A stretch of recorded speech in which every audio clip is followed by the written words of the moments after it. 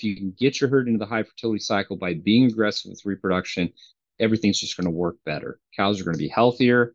Milk production is going to be better. Once you have good reproduction, you have a lot of options. If you don't have good repro, you have no options.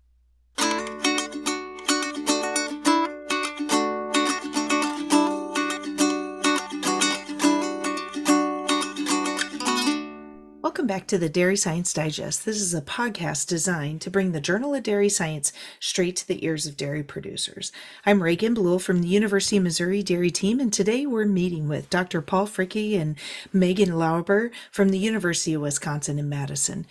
And if you followed and heard last month's edition, we were talking about reproduction and specifically illuminating these details around early pregnancy loss. This month's theme is also reproduction. It continues as we all know, Dr. Fricke is a well-known animal science researcher. He and his team set out to better understand how can we improve pregnancy outcomes based on synchronization. And so all of these findings were summarized in an article titled "The Effect of Postpartum Body Condition Score Change on Pregnancy Outcomes of Lactating Jersey Cows Inseminated for Service with Sex Jersey Semen or Conventional Beef Semen after a Synchronized Estrus versus Synchronized Ovulation." So that was a big, long title talking about brown cows and fertility and using sex semen or beef semen. So before we get going on the project, could you tell me a little bit about yourself?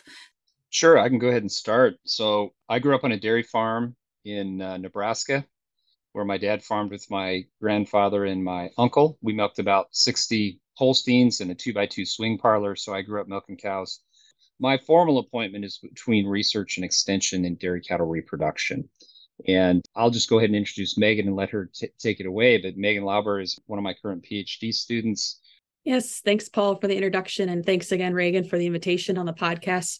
As Paul mentioned, my name is Megan Lauber. I grew up, similar background to Paul's. I grew up on a 60 cow registered Holstein herd just south of Milwaukee in Wisconsin, where my family still farms today. Now there's a few jerseys, though. Got to give that credit to my sister-in-law. She infiltrated with a few jerseys. And really, for me, I wanted to continue on with my interest in dairy, so I attended the University of Wisconsin-Madison for my undergraduate degree, really found a love for research and looked for opportunities, and I was very fortunate. Dr. Fricke had opening for a master's student with Paul in 2018 for my master's, continued to love research that I'm doing in reproductive management, primarily with sex semen, the economics of it, the basic physiology, and how we should implement it with management strategies in our dairies. Finished my master's in March of 2021, and I've continued on with Paul as a PhD student. Really have enjoyed my time and the ability to do great research. That's fantastic. Yes. And understanding that sex semen side of things is so critically important, especially for the brown cows, right? Those jerseys, and making sure that we understand their fertility.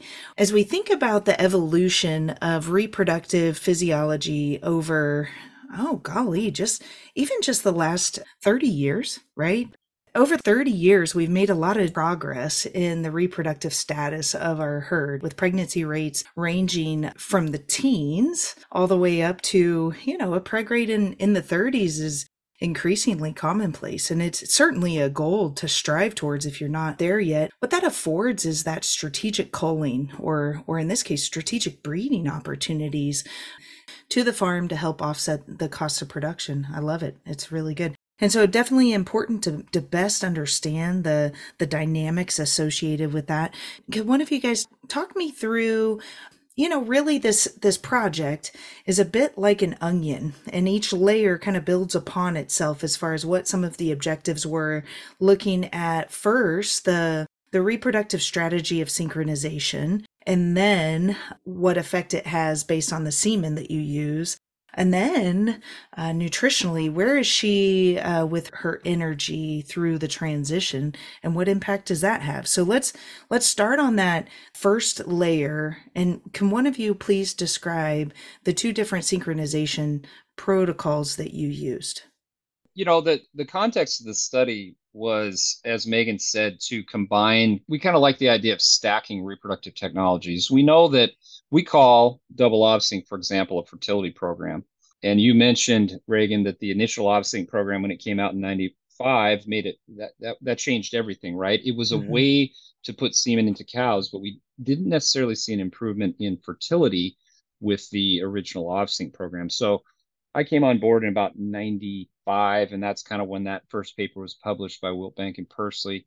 And then over the next 25 years, we worked to improve fertility of that program. And one of the ways we can do that is we can pre-synchronize cows, and it originally started with the two prostaglandins. We know now that there's a lot of cows that aren't cycling. Prostaglandins don't affect those cows, so really that's the idea for the double OVSync, using an OVSync protocol to pre-synchronize the cows for the second OVSync, because that initial OVSync will overcome the anovular condition through combining GnRH and prostaglandin. And then, we had protocols set up, and this is really an interesting story. When you get the cows so well synchronized to begin on day 7, that's really what the first OVSync does, Mm-hmm. is gets them to start the second OVSync on day 7. It fixed some problems, but it created a new problem, and that new problem was a lack of luteal regression. If you get so many cows on day 7, the corpus luteum acquires luteolytic capacity around that time, especially in these older cows, the multiparous cows. And Mm-hmm. so the rate limiting step to fertility in the program really was regression of that corpus luteum. And so that's where the second prostaglandin came into play. A second prostaglandin 24 hours after the first prostaglandin in the second OVSync. That was kind of the key to unlocking fertility to that protocol. And when that second prostaglandin went in there, we just saw fertility pop in these lactating dairy cows. And so, If I can interrupt you for yeah, two yeah. seconds, I'm going to zoom out 30,000 foot a little bit here. If some of you were glazing over, so there's really two structures. He's talking about the CL, or the corpus luteum, and then you've got the follicle, and they're generating either estrogen or progesterone, and that's what we're trying to synchronize here with all Mm-hmm. these series of shots, is just those structures there on the ovary. And I really want to zoom in a little bit on what you just got done saying. Your prostaglandin injection at day 24 or 25 of the cycle, of the synchronization cycle, which in most cases, in this particular case, started on day, say, 42, 43 in milk. And then 24 days later, we gave a lute shot back to back, right? and Mm-hmm. and Mm-hmm. now if we could zoom back in, explain it, please explain to them on the luteolysis. What's that mean? Why are we trying to knock that down? Yeah, that was a big issue. This was clear back in the 1960s. Jim Lauderdale at Upjohn at the time, they were looking at, what is it that controls the corpus luteum? What is it that makes the corpus luteum regress? And so a cow comes into estrus, she ovulates a follicle. That follicle then becomes a corpus luteum and secretes progesterone, which will maintain pregnancy. If a cow doesn't get pregnant around day 16 to 18 of the estrus cycle, the cow's uterus, the non-pregnant uterus, will release endogenous prostaglandin F2 alpha. That travels back to the ovary and causes regression of the CL, so that you start a new cycle and the cow has another opportunity to become pregnant. And so Jim Lauderdale, when he was at Upjohn, discovered that prostaglandin F2 alpha was the luteolytic substance in Mm-hmm. cattle. It was produced. The original product was luteolized. That's why you're using that term lute, Reagan. Sorry. But we Yes. have cloprostanol as well, which And is a synthetic estromate. analog of Yeah. prostaglandin. Yep, estromate. And what we learned is that we could regress that corpus luteum earlier than, say, day 16 or 18, but that there's a limit to that. So after that follicle ovulates after estrus, for the first about 6 to 7 days, when that new corpus luteum is forming, it doesn't have what we call luteolytic capacity. You can give prostaglandin, but it doesn't regress. And so you've got this interesting period of about a week after ovulation where you can't regress the corpus luteum. And so that was really the key in an OVSync program. What that first GnRH treatment does is it, Mm-hmm. it ovulates a follicle, forms a corpus luteum. You have to regress that corpus luteum 7 days later, and then that synchronized follicle will go on. And then at the second GnRH, you ovulate it and you can do a timed AI.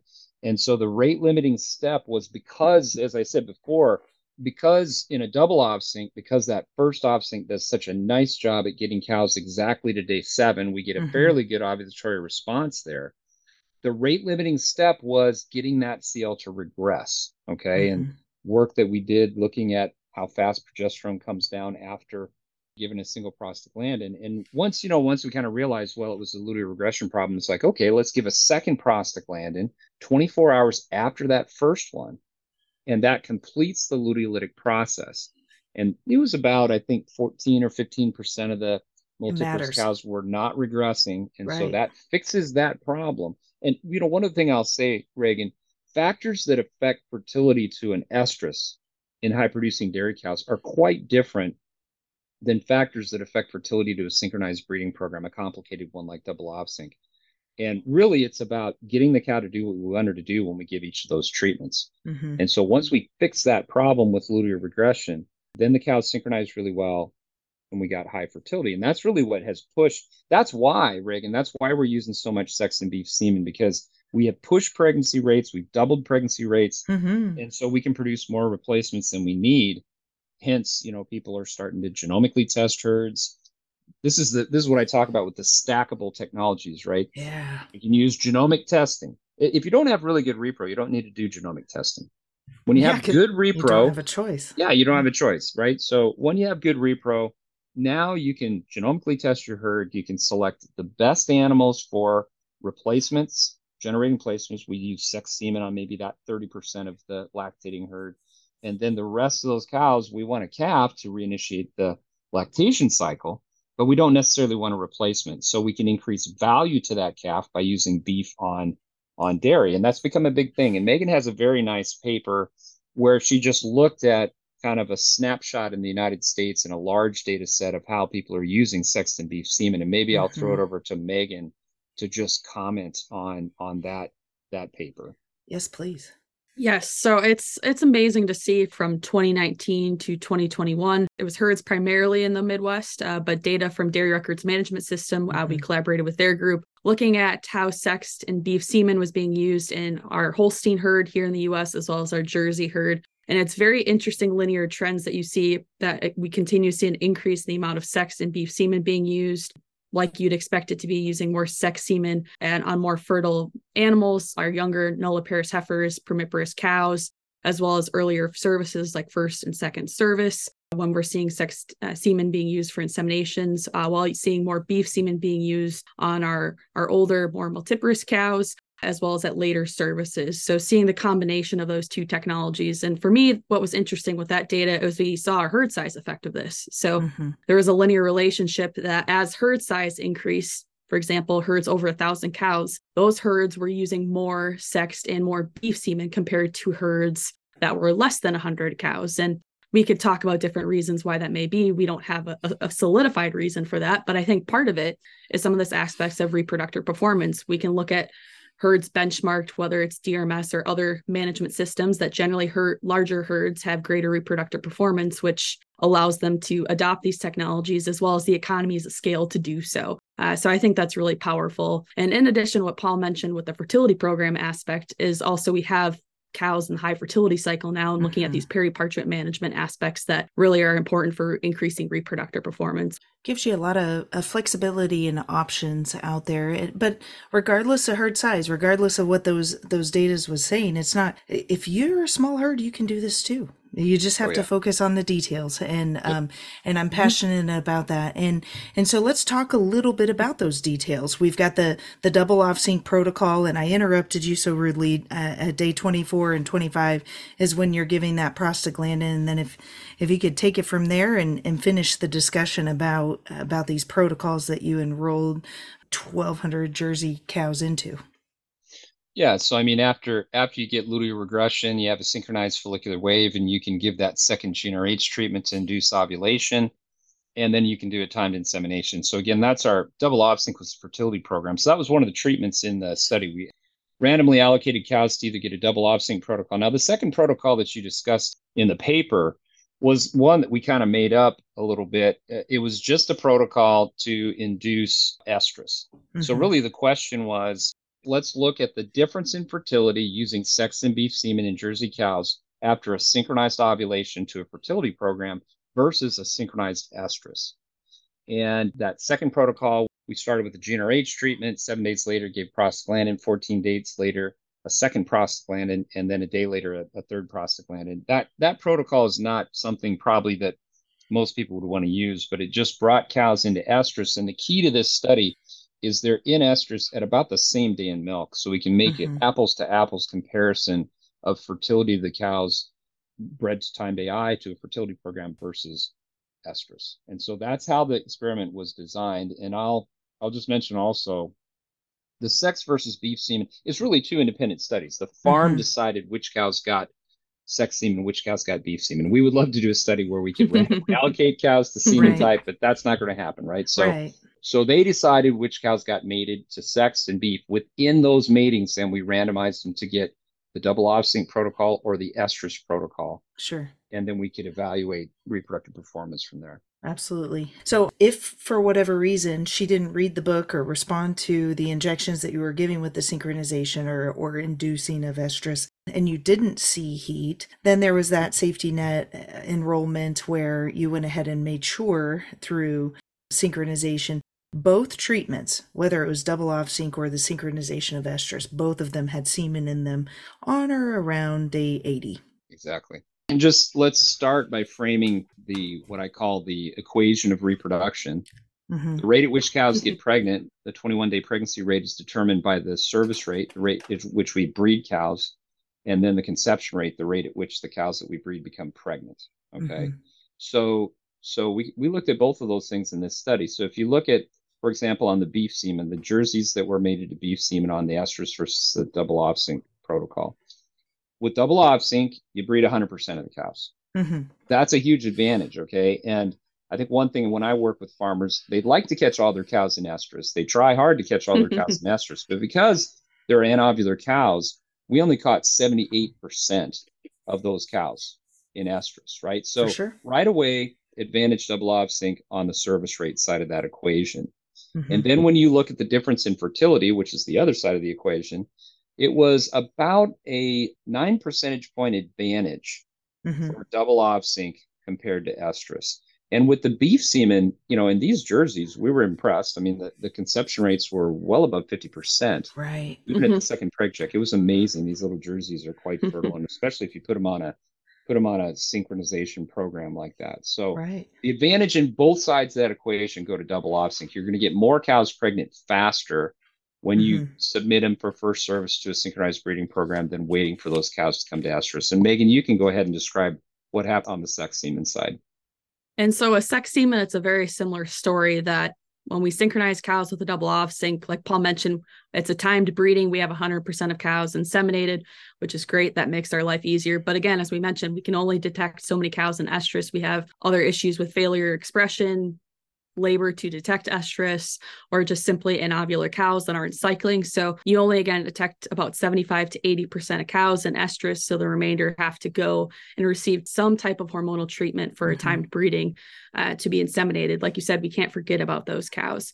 And so when we look at the relative fertility of those inseminated off of a timed breeding off a double ovsync versus a true detection of estrus, AI after a detection of estrus, it's about a 6 to a 7 percentage point advantage for our double ovsync cows, having more pregnancy outcomes compared to those detected in estrus and inseminated. So it's a very similar story. And when you look at the estrus detection group, including those that we didn't detect and were put on a timed breeding, that difference grows even larger, closer to about 8 or 9 percentage points. And so again, that likely the difference increases because, again, we have those cows that we're not cycling, that we failed to detect, those cows that are likely going to have lower fertility put on that timed breeding. That's also going to further create that spread, if that makes sense. So it's a very similar finding. And I think it's important too. Some people say, okay, well, with that synchronized breeding that you're doing for a fertility program, double ovsync protocol, it's just because you're increasing synchrony. You have more cows synchronized. But in this paper, you can see that we've gone through that and looked in a step-by-step basis. And when you look within synchronized cows between both treatments, that relative fertility difference still stays. So you can tease it out. It's not just that we synchronize more cows. There are intrinsic aspects of the double ovsync that we're controlling follicular development and that hormonal milieu to improve fertility. Yeah. Can you speak a little bit to the hormonal manipulations that might actually be happening there at the follicular level when a GnRH shot is given? Yeah, what we're trying to do is for many years we synchronized estrus just with prostaglandins. And the limitation to putting semen into cows when you synchronize an estrus, of course, is catching the cows in estrus so you can put semen into them. And number two, the fertility aspect, the lower fertility aspect. So we don't call these protocols estrus synchronization protocols anymore. We call them fertility programs again because we synchronize the follicular wave, because we can induce luteal regression in a timely fashion. We can get 100% of the cows we put on the protocol inseminated, and they will have higher fertility than if we bred them to estrus. And based on that equation of reproduction, it's a very powerful way to push that equation and get very high pregnancy rates. And so I think the bottom line for your dairy farmers who are listening to this, these Mm-hmm. protocols, put them on a piece of paper. They're complex. They involve 7 treatments, right? Mm-hmm. And so there's a lot of treatments. People see all those treatments. They're there for a specific reason in a specific timing. To get good results with this protocol, you have to comply with the treatments. So you got to get the right stuff to the right cow on the right day and breed the right group of cows. But if you can do that, these protocols more than pay for themselves Mm-hmm. by very effectively getting these cows pregnant. And for a first service, it's very powerful because all cows get submitted for a first service. So Mm-hmm. you're working on all the cows, and we can get half of our cows pregnant to first service now. So it's kind of amazing where we've come with reproduction in these programs and protocols, and it works with sex semen. It's kind of the story that we were telling in this particular study. That's absolutely incredible. And I think your team up there in Wisconsin are kind of like an army of reproductive scientists, and there's some lieutenants here that are blowing the horn and saying this is what we need to be doing next. And without really taking the time that it took over the last say 30 years or and really understanding what's happening at that ovary level to piece apart the parts of the equation that you were referring to, we couldn't be where we're at. And it's so exciting to think about where we will be 30 years from today. It's kind of hard to even think about what that might look like. All right, so let's talk a little bit about the body condition score impact of fertility, and specifically zooming in on the animals that were losing body condition score. And I'm just going to kind of smear it out and say over the first month of lactation, when you measured body condition score, there was a subset of animals that lost greater than half a point, right? And could you talk a little bit about how did that impact your pregnancies per AI on a percentage basis? I'm going to take a step back. I'll let Megan explain the results from the study, but I do want to take a step back and talk about this concept that we've been calling the high fertility cycle. Yeah. Okay. And what this goes back, it's very interesting. We've known that changes in body condition score have play a role in reproductive performance. So back in the 1970s, Bill Thatcher of Florida showed cows that lose more than a point in body condition score post calving had very poor fertility. So we've kind of known this, okay? Um, Probably in about the 1990s, a researcher, his name was Jack Britt, he's still around, still giving a lot of Mm-hmm. talks. He put some physiology to this hypothesis. And what he did was he had a small herd of cows at North Carolina State University. He just body condition scored those cows for 10 weeks. Mm-hmm. And in the first 3 weeks, okay, so the first 3 weeks postpartum are critical. He could put cows into 2 groups. There was a group of cows that calved at a higher body condition score and they lose for those 3 weeks. Mm-hmm. And then that was about half of them. And the other half of cows calved at a lower body condition score and didn't lose. Once you put those in those 2 groups, look at them across 10 weeks, what he found was the cows that kind of maintained body condition score Mm-hmm. had 60 some percent conception rate at first service. The ones that lost and regained had about a 25% conception rate. And so there's this relationship between body condition loss, and this is one of the things that I'm trying to tell farmers. We've taught farmers and veterinarians and students that all cows lose body condition score postpartum, Mm-hmm. and that's not true. They don't all lose. There's these cows that maintain. There's a few cows that gain. Okay, so what Jack said was, well, these follicles are growing up during this period of negative energy balance, and he hypothesized that something about negative energy balance is causing a problem with fertility. Now we move forward. Richard Pursley at Michigan State University. We've got a couple studies from UW Madison define this high fertility cycle. And that's just that cows that calve in a lower body condition score, not too low. If they're too low, they'll be anovular. Okay. So I like to see them like right around 3. Okay. If you can get them to calve at 3, then they don't lose body condition. They kind of maintain it post calving. They don't have as many periparturient health issues. They have higher fertility. You can get them pregnant quickly, and they don't spend a lot of time in late lactation getting fat. Okay. You bet. So we have been interested in this whole thing. And so Megan body condition scored these jerseys at calving and at about 30 days. That's that key period. And took that body condition score. And then she did this very interesting analysis, which I'm just going to turn over to Megan and she can explain what she found. Perfect. Excellent. Well, Paul, you took the point I was going to say. I always try to make sure that's right up in front for everyone to realize, like you said, that not all cows lose body condition. That's something that we've been ingrained in our minds so long, and we've seen it now over several studies that we've looked at this. That's not the case. And so, but as we know, that transition period is really key for our lactating dairy cows. So I looked at the body condition score change from about 7 days in milk to about 30-ish days in milk, and looked at that change and created what we call tertiles, or 3 groups based on their body condition score loss. And so groups consisted of those cows that lost greater than half a point of body condition score, those that lost a quarter of a point, so minimal loss, or those cows that maintained or gained. And what's interesting about this study is generally the studies that have done this, all cows have been on the same reproductive management protocol. But with this study, we actually randomized cows to receive timed insemination after a fertility program, our double ov sync, or an artificial insemination after detection of estrus. And so it's really interesting when we look at across these 3 groups. Surprisingly, there is no difference in the fertility of our double ov sync cows, whether they had excessive body condition score loss, minimal, or maintained or gained. And similarly, there was really no difference for those cows that lost a quarter or maintained or gained, whether they were inseminated after a double ov sync protocol for timed artificial insemination or after detection of estrus and AI in that aspect. But really where this treatment effect was manifested, favoring that double ov sync protocol for improving pregnancy outcomes, was for those cows that lost a lot of body condition score, for those that lost greater or equal to half a point. And this was by about 15 to 17 percentage points. So it's quite a dramatic increase in fertility for those. Yeah, it's very profound.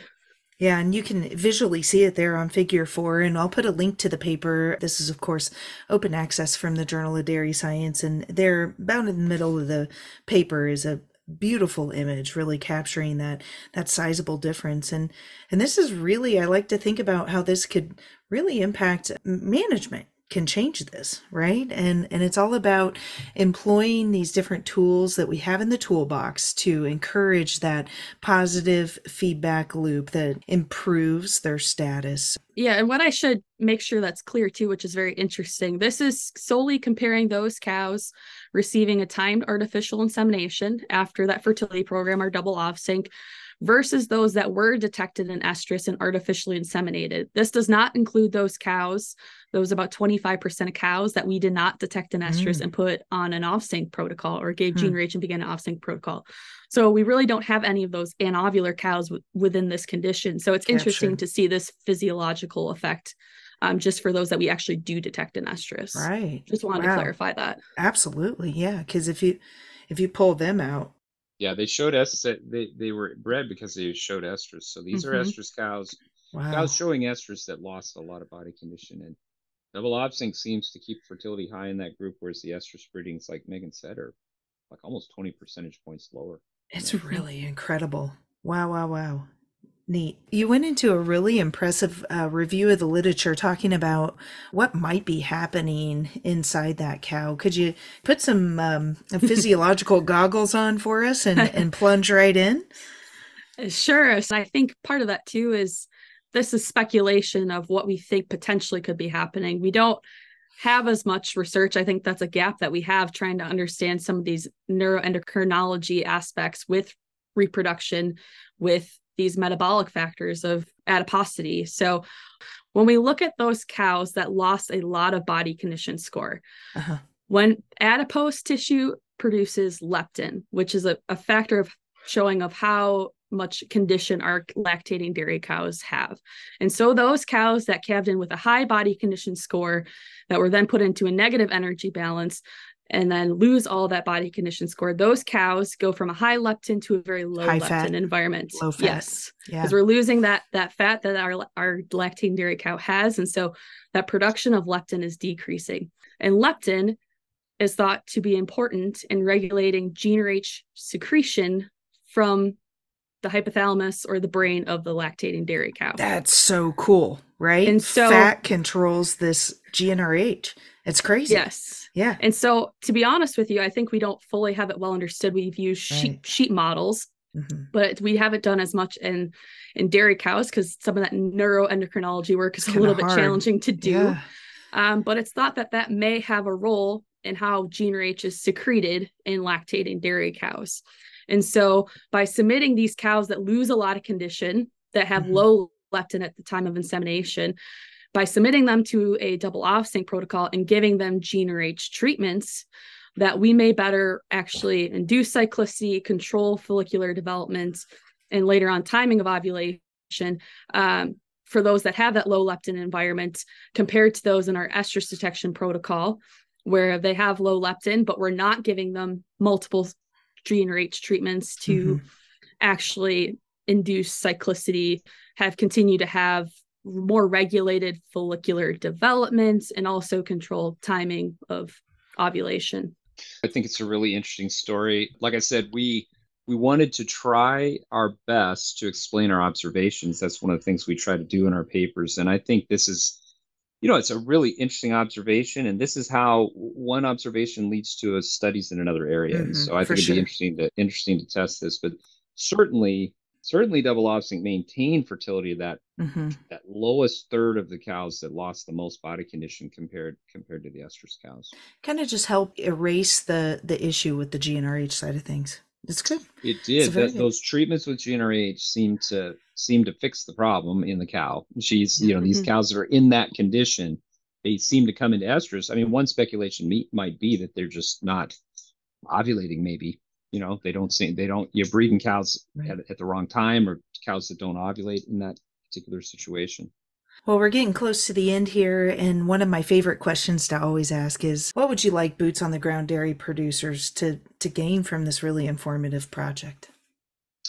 I can start with that one, and Megan, you can follow up. Again, what we talk about in our neck of the wood is kind of this reproduction revolution.